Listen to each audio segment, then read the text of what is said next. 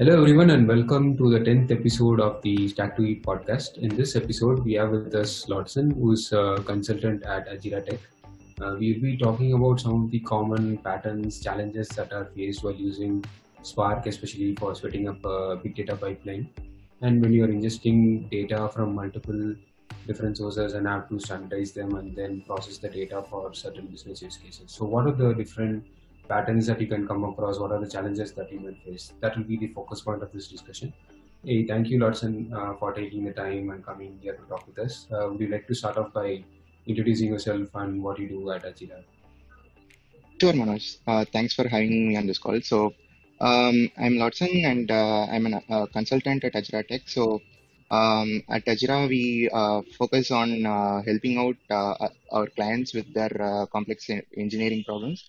On this call, we'll be focusing on one of our clients and the problems that we help them solve.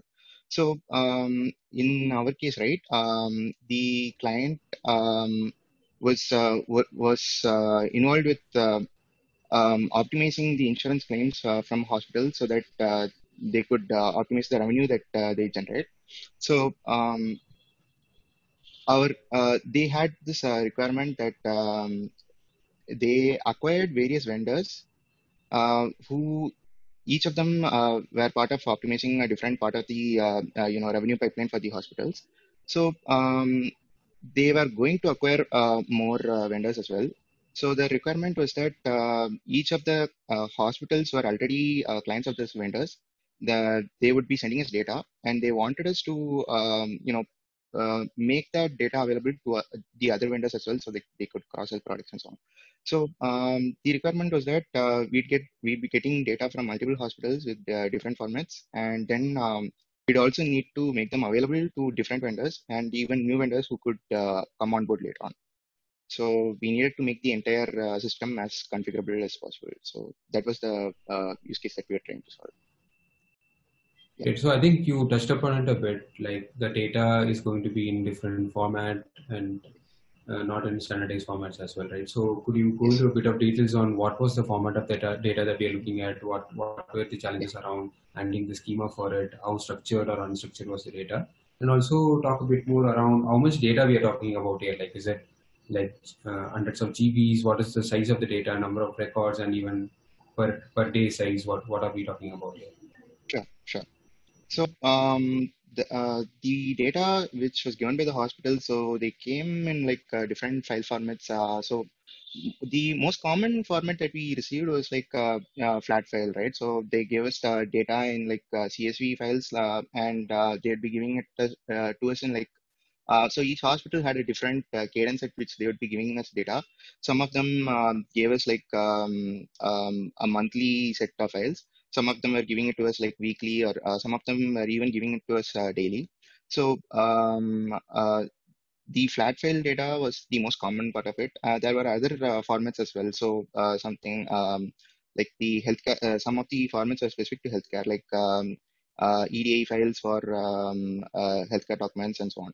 So the other difference was that the structure of the files and the data they contained were also like specific to each hospital. So some of them would be normalized, some of them would be denormalized, and so on. We'd have to perform joins with two different file sets in order to get the data that we needed and stuff like that. So they would also contain something like what do I say? They sometimes needed lookup maps as well. So we'd go look up so they'd give us just the codes. So we'd need to look up certain data for those codes and so on. So all of this, we needed to handle it as part of the ingestion. So for the size of data, right? We Certain hospitals are very small in the sense they gave us like around uh, like 2 to 5 GBs of data per week. Some of them had like nearly 50 GBs of data a day itself. So overall, we were processing like around nearly 500 GB of data per week for the initial five set of hospitals that we were testing out with. But we were if we, I mean, when we went to production, we'd be like serving around like 1,700 hospitals or so. So the background is also that each of those vendors already had a process in place for processing. I mean, for going through those data. What we were sort of looking of was to build a common data platform. So we get the data from all the hospitals and make it available to all those vendors as well. So each of those vendors were also going to be like facing more hospital data than they had previously been exposed to. Yeah. While listening to this, one of the I think I've solved a similar problem around data ingestion. But how did you go about solving this problem of like essentially onboarding data from multiple different sources, right? Which is in this case Yeah. hospitals. Yeah. Because if engineers have to be involved in each and every setup of ingesting data into the pipeline, that's going to become a huge bottleneck. So how did you go about solving this integration of wide different range of hospitals who might have their own data, understanding that data, and then putting the data into some standard form, and then putting that into your system, right? And you also had to say do stuff like recurves and joins across multiple files and all that. So Yes. did you Yes. build like sort of like an internal platform that will enable users within the Yes. organization, both engineers and non-engineers, to take care of it? What was the approach like? Yeah. So, from the initial requirement that the client gave us, it was sort of clear that the clients were they were also coming up with requirements as we went on. So, it was necessary for us to make it as configurable as possible. So, the requirements weren't fixed. So, we started off with experimenting with a set of declarative approach. What we wanted to do was specify this is the input file that comes in, or these are the files that come in, and this is how it maps to the each of the fields that we require. So we started out with that approach. At that point, we did not know the fact that we'd have to do joins or the data would be denormalized in some cases, normalized in some cases. As soon as we encountered that, we had to switch over to a new method. Wherein we also allowed the joining complexity to be specified as part of the configuration itself. So we started out with specifying everything as JSON files, the configuration was entirely in JSON, but that with the addition of this part, right? So as long as it was a straightforward mapping, let's say the input column name is this, you map it to this particular column name in our schema. It was fine when we were using JSON. Once we started having those joins and all of that, as part of the ingestion configuration itself, we started the JSON files started becoming huge. So we also wanted to minimize the amount of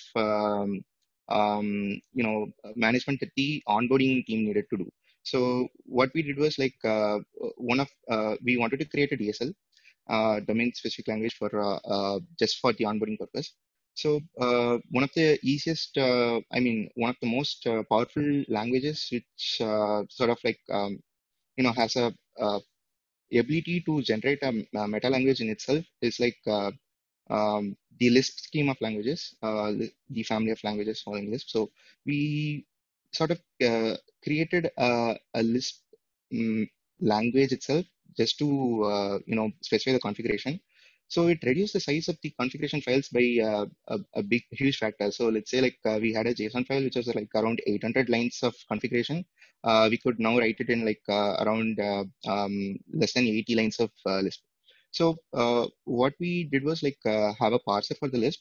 So each operator that we specified in the list would map to one of the Scala, Scala operations that we had specified in our platform. So it would be for example, let's say parsing a date column, right? So that's like a bunch of transformations that we apply to parse a date column. So it's we sort of go through the list of date formats that it could possibly be converted to, and then we sort of fix it. So that's like two or three functions that we wrote on top of the Scala API. So we sort of wrapped all of them together into a single list function so that it's easy for the onboarding team to use it. They just specify what type of data that they wanted to do and how it mapped to the output schema, and it would get transformed. So, Yes. few questions that I had around this. So, when you say Mm. onboarding team, right, are those engineers, non-engineers, or a mix of both, or what did it look like? Yeah. Yeah, so they were sort of a mix of both, but they were more familiar with SQL than general programming languages. So one advantage that we had here was that Scala provides, I mean, Spark provides a SQL API for it. So most of what we did was like write wrappers around those SQL functions to make it easier for them to use it. And so even non-engineers were sort of expected to work Yes, directly with the Lisp based yes, DSL. Okay. yes. Okay. And was there any thought or experiments around building UI on top of this, or was Yes. it left out so that you don't have to do it? It was too much of Yeah, a load, so right? we had a initial concept of building a Mhm. UI around it. That's why we Mhm. started out with the JSON framework first. So Okay. as long as it was a simple mapping, it was working fine. So, but when it started to do joins and all of that, getting it out into the UI became like for every change that we needed to do, the UI also needed to be Mhm. changed and so on. So what we did was like we had a simple mapping for the UI, but we could also drop down to the DSL layer so that we offered a DSL editor for them, so they could write the list as it is in order to support some of the complex scenarios that came up, like joins and so on. Yeah, sounds interesting. So in this setup, were there any say we can call them as bells and whistles to aid in like testing or preview of data or stuff like that? Any other Yes, additional features did you have? yes. And another So related point is you also mentioned about your internal schema, right? So yes, how did you expose this schema to people who are writing the DSL? Is it like it can be something as simple as a documentation, right? This is the expected set yeah, of schema. yeah, Or if yeah. I'm having some other thoughts that I could have is if you're having a editor, DSL editor, Hmm. the autocomplete for it could complete some parts of the schema, just throwing out Yes, things, right? So were there any yeah, other additional features like this, and how to improve basically the experience of authoring the DSLs and managing the ingestion part of yes, it, right? yes. Yeah. Yeah. So, to answer your first question, to support the Lisp editing experience, right? So, what we did was like for these when the onboarding team was writing the Lisp, we had something called a test run kind of thing. So, what it would do is like pick up the files according to whatever they write in the Lisp, right? So, everything was configurable from the source till the place that you had to write it out to. So depending upon, so we sort of like split it into like each customer had a different folder kind of thing. So depending upon the source where they specified the list to take the data from, we sort of took the first 1,000 rows, or like the limit was configurable again. So we sort of like took the first 1,000 rows, like did the transformations on it, and then showed it to the onboarding user to, and he could like go and check if the transformations were applied as he intended. So that is one thing. The schema, right? Again, like since we were working on like changeable requirements, the schema was also sort of like it wasn't changing very much, but at least we had requirements to change the schema once, like every 2 months or so. So what we did was like create. I mean, it was a document shared with everyone, which specified the latest schema, like pretty much all the columns and the types that we are expecting. And also in order to help with the Lisp editing experience, we had template lists. So every time they wanted to write a new list, they just basically copied the template, which would be like filled out with the standard way of doing things, and all the columns would be like filled out with blank. So they just needed to put in all the columns that were necessary. And if there was any change in the way that data was structured, like you need to denormalize it or something like that, they could add those additional information in that. Great. Yeah. So, since you were mentioning like hospital data and around insurance and stuff, right? So, what were the Yes. implications around handling data that is possibly private or medical data? And was that a concern? What had to be done around it? Yes. So we had concern around that. So the business requirement was that the personally identifiable information should sort of be encrypted and stored. So we our team per se wasn't fully involved in the implementation. That was taken up by another team. But the overall architecture was that um, the personal information alone will be stored in a separate location, which is like fully encrypted and sort of. only people with restricted access can even access that storage block. The rest of the data, the reason we needed to split the data out was like the business requirement was that analysts should be able to access as much of the data that was required by the business as much as possible without having to go through a security clearance. So the personal identifiable information was not much of use in our business scenario. So it was okay if we could store it separately and only people who needed to look at that data could look at it. So we stored the personal identifiable information separately and the other information that was required for our business use cases separately. And the access restriction for the PII data was like higher than what we had for the other data. So just purely from the data ingestion perspective, were there any top challenges that you had beyond obviously the private aspect of it and then standardizing? Any other challenges that you had to face purely from the data ingestion part of it before we move to the next section? Mhm.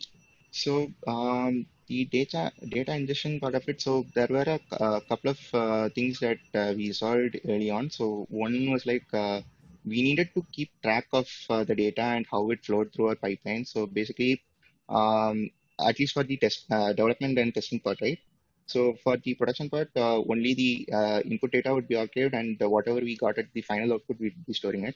For development and testing, what we did was like every logical point of transformation, right? So once we stage the data and then we like perform a bunch of transformations on it, and then the next bunch of transformations happen. So at every step of transformations, we store the data so that we can like go back through each of them and figure out. Let's say like there was a problem with configuring the list files, or let's say there was a problem in one of the development phases that we were that we had done, right. So we could just go through the data and figure out like at which part did that problem originate. So that was one thing. The other part was like we made the data pipelines to be restartable at any logical point. So let's say we pass through staging, and then we pass through the initial. So there were like bunch of transformations that we did. So I'll go over that later. But if at any stage of the transformation we had an issue, we could like look into it. Some of the times it was like a data issue which could be like fixed then and there, and then we could restart the pipelines from that. Yeah, that point raises a related question around. So, how did you manage things around monitoring or alerting or whatever? Right? Some say part of the onboarding team has added a new source, say Mm-hmm. hospital source, and it suddenly started failing. So, what did the monitoring or alerting system look like for this? Okay. Okay, so this ties into our implementation. So since we started off, we needed to get a working concept ready as soon as possible. So what we did was like we tried to leverage. We were working on the Azure stack, so we leveraged two of the offerings available there. One was like Azure Data Factory. We use this to trigger the workflows and re-trigger pipelines and so on. The other one was application insights. So we added a logger to application insights from within our Spark code. So basically all exceptions or stack traces would be logged to the application insights. That service as well. When it came to Azure Data Factory, right? So if we triggered a pipeline and it failed in the middle, so it would raise a notification saying that the pipeline has failed, and we'd be able to go through the logs either through the Databricks service that we're using or through application insights as well. Yeah. Okay, so I think it's time to then delve deeper into how your setup look like. So we have the DSL written by the onboarding team. So what happens next? How is it like converted into like a proper pipeline or a set of jobs, Mhm. right? And Yeah. how is it processed? Yeah.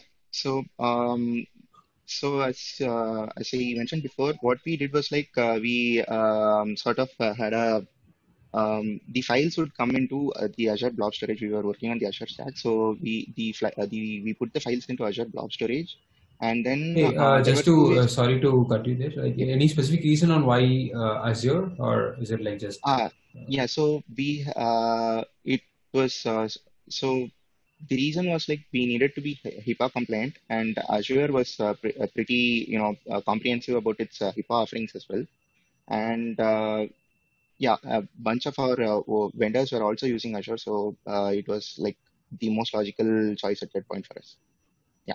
Interesting. So Okay, that makes sense. yeah, yeah. So what we did was like once the files came on the Azure blob, we had a file trigger which would start the pipelines that that triggered the staging process and so on. So we also had enabled it to be manually driven. So instead of the file arrival being a trigger, we could just trigger it when and as we wanted.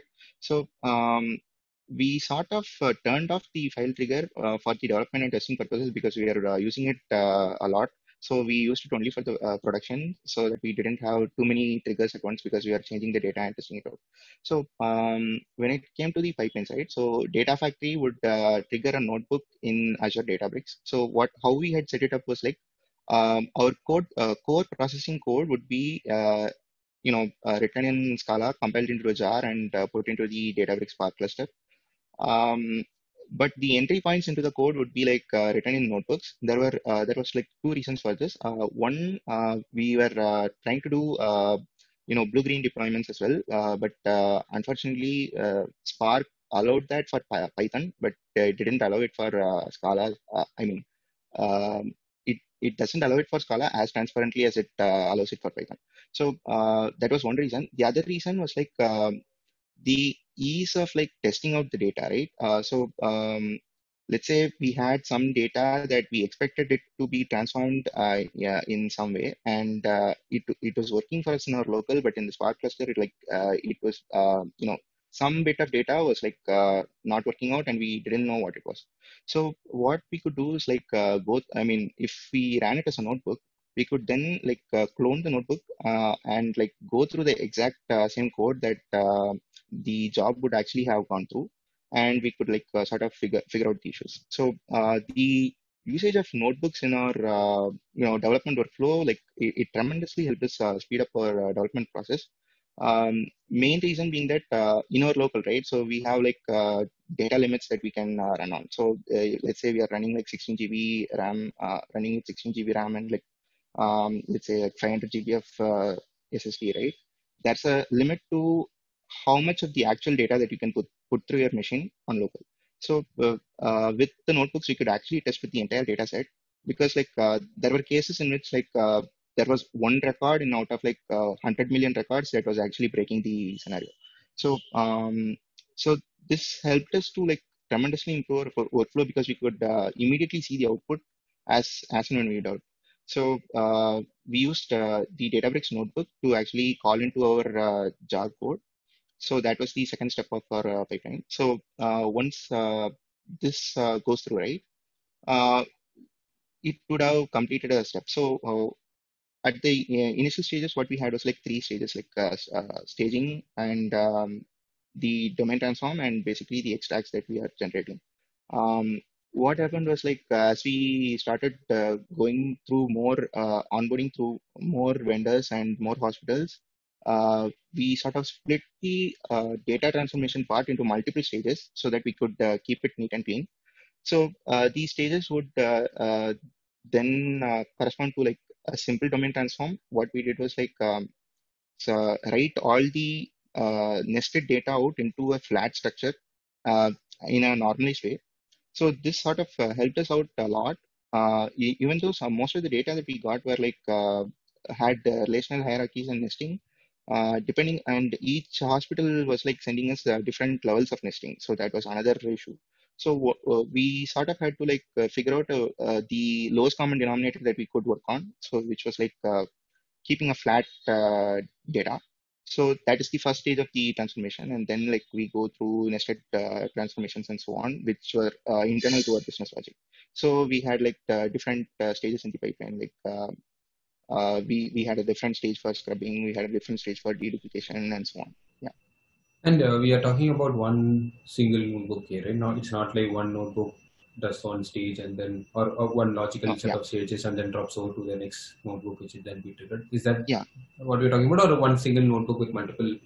Yeah. paragraphs which are equivalent to stages. How is the code in notebook itself organized? Yeah. So in the initial way that we had designed it, right, where there were like three notebooks, one for staging, one for transformation, and one for extraction.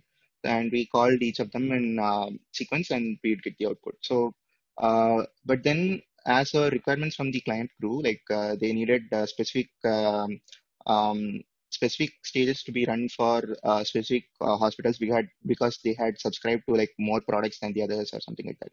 So we needed these steps also to be configurable, like which step needs to get run for which hospital. So that let's say like for one hospital there's like five steps that needed to be run, and for another one that's like seven steps that needed to be run, and so on.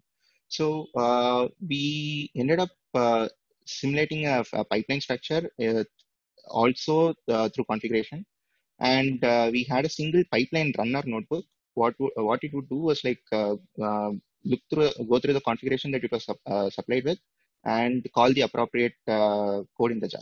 So we sort of moved from like having multiple notebooks to call different parts of the pipeline to having a single notebook and passing it a configuration which would actually tell it to trigger a specific part of the pipeline. Once that step was done, we automatically sent another request which would trigger the same pipeline with the next step in the configuration and so on. Yeah. Right. It's good to know that you're using notebooks to orchestrate essentially your pipeline, right? So that's something Yeah. that we have tried doing, but not in like any serious production use, or like just for certain parts Okay. of it, maybe for Hmm. training with an ML or something like that, right? So it's very interesting to know that you're doing this approach. So you explained that it makes sense for us to debug it. So what would you say are the some of the cons with this approach, if any, also?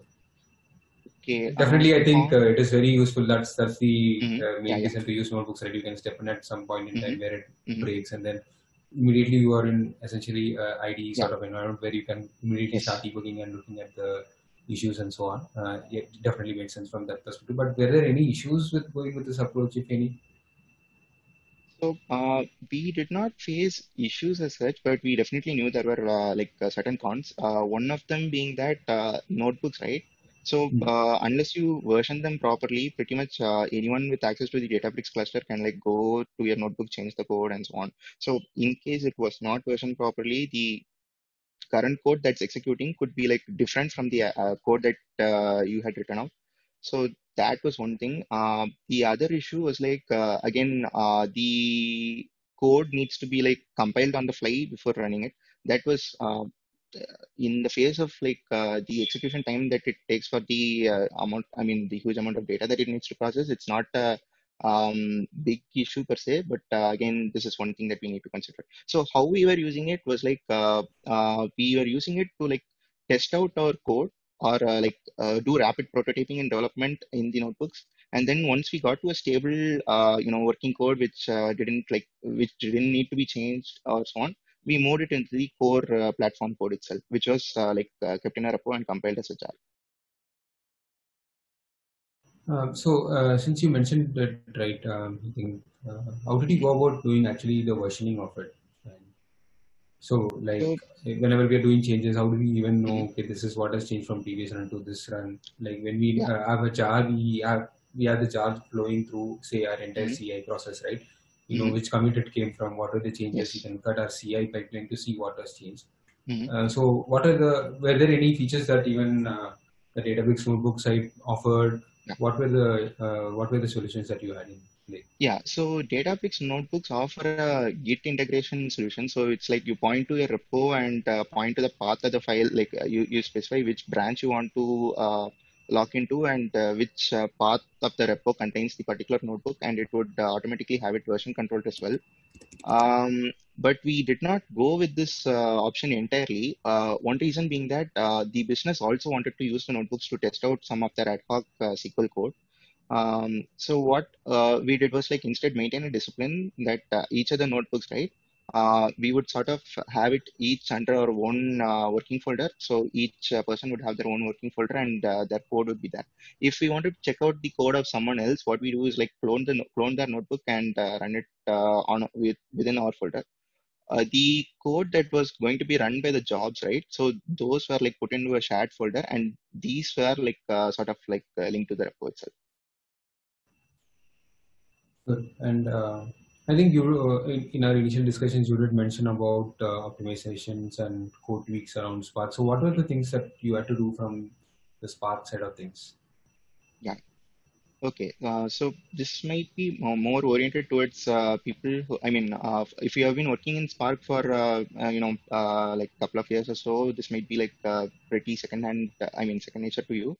For people who are like, sort of new to Spark, it might be like, things that you had been told so that didn't have to make some rookie mistakes or something like that. So, one of the aspects like which was really good was like we sort of combined the processing or like the expressiveness afforded by relational algebra, like that's what SQL is based on. So if you are used to doing big data in terms of like, let's say, MapReduce or purely procedural programming or functional programming and so on, so it might be tempting to like go through the data, like process data as like you would normally do in a program rather than trying to harness the big data aspect of it. So one amazing thing that Spark does is like it's like they implement a SQL. Their entire implementation is like based. You convert everything to SQL in the middle, and Spark has a SQL optimizer which like converts that to Java.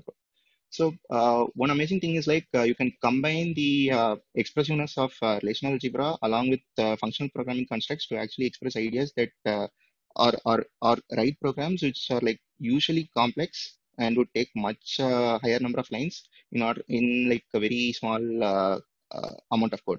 So one example was like we had a ID consolidation code that we needed to like essentially we had different columns which would map to ID. I mean, have like ID. So let's say like there's an ID which says like for one record the ID is A, the second record is the ID is B, and then the hospital gives us some information telling that ID A is actually ID B as well. So we needed to like consolidate those IDs together to then say that all of these are like actually the same type. So so what they had previously done was like use recursive SQL queries to actually handle that, and they were running it like around for a single load itself, it was taking around like 40 minutes or like nearly an hour or so just to figure out what records like belong to the same ID. So with Spark, right, what we did was like harness both the so if we were to write this query in direct SQL, let's say, so it would lead to like huge amount of SQL which is unmaintainable. So when it comes to Spark, you can write the same SQL query, but you can make it like the API allows you to like compose those SQL queries together so that your code is actually so small. So the outcome of that is like we were able to write the same logic in like around 150 lines of code, and it was way faster. It ran for like let's say the same data set which was taking like 40 minutes to an hour using normal SQL queries. It was running in around like 5 minutes on our in the Spark code for the entire cluster. I mean, for the entire data. So there were a bunch of things that we needed to optimize here though. So one thing was that Spark has this concept of partitions. So it's like and the important part that nobody says is like unless you explicitly tell it to repartition, it only calculates the partitions on when it's like reading from the disk, when it's like performing a join and so on. So what happens when you try to expand data or like collect data like this within the SQL query itself? It's like it tries to fit all the data within a partition, and if you are not careful about repartitioning it later, what happens is like you end up with a partition which has huge amount of data, and the other partitions have like a relatively less amount of data. So you run into partition skew. So one one huge partition can end up slowing down your entire structure. So if you like repartition the data, you will see that it runs up pretty faster. So that is exactly what happened in this case. Like there were certain records for which there were multiple IDs to consolidate. Certain records did not have any IDs to consolidate, and so on. So when we first tried it out, the logic was like it went fast for like 90% of the data, and then like 10% of the data was getting forever to process. So once we figured out this issue, and we added repartitions, and there was another concept called um, range join hints, which essentially reduce the amount of data that Spark has to go through in order to figure out what to join against. So this logic actually consisted of recursive joins. So this also helped us speed up the code a bit. So yeah. Also, another important thing that we sort of learned out was like when trying to implement it, let's try to avoid Spark user-defined functions, because although they allow you to write any kind of regular code as you would write normally, they end up being performance hits because Spark is unable to optimize them. When it's like with the raw SQL API that Spark provides, the Catalyst optimizer that Spark provides will do a tremendous job of optimizing all those queries. Yeah. But I think those are nice points around optimization for at least for those who are starting out. I think one of the main takeaways from this episode can be how to, for someone who's starting off with data pipeline, starting off with Spark, what are the main patterns and challenges that they could be facing, and give some hints towards where they have to move towards, right? And I think a lot of times with Spark, 80% of it takes care of, but the rest 20% you have to take care of it. Yeah. There's no way around Yeah. it. You have to do the optimizations. You have to understand your data Yes. to know what is going to happen and tweak it. There is no single answer that anyone can give that will help solve the problem, right? You have to understand your data, and I think that is the most tricky part of it with Spark, right? It does come with a lot of nice defaults and Yes. works Yeah. beautifully So for most of the time, but some of the cases you have to go in, understand the data, understand some of exactly. the parameters, Exactly. and so on and go ahead. Yeah. Cool. I think that pretty much covers what I wanted to cover from this one. Do you have any other closing comments? So closing comments. I would say try to prefer simplicity over complexity. It helps in the long run, not just for maintainable code, but also like for composable code. So yeah. Yeah, I keep referring to the Zen of Python here. Simple is better than complex, but complex is also better than complicated. So yeah, I think Spark allows us to do a lot of that. We can solve a lot of things in a very simple manner, but some cases it has to become complex for us to solve things. Yes. Well, thanks a lot, Larson, for taking your time explaining some of these concepts. Some of them, especially around the DSL and the notebooks that you used, are very interesting to know about. Maybe in the future, if you can write a blog post around it, also people can look at it. What is the solution looking like? The podcast can only show it in certain way. We have to imagine it more, but maybe if you can write also a blog post on it, that would be helpful for a lot of folks as well. Sure, Manoj. Thanks for the time to talk on your podcast as well. Sure. Thanks a lot. See you. Bye.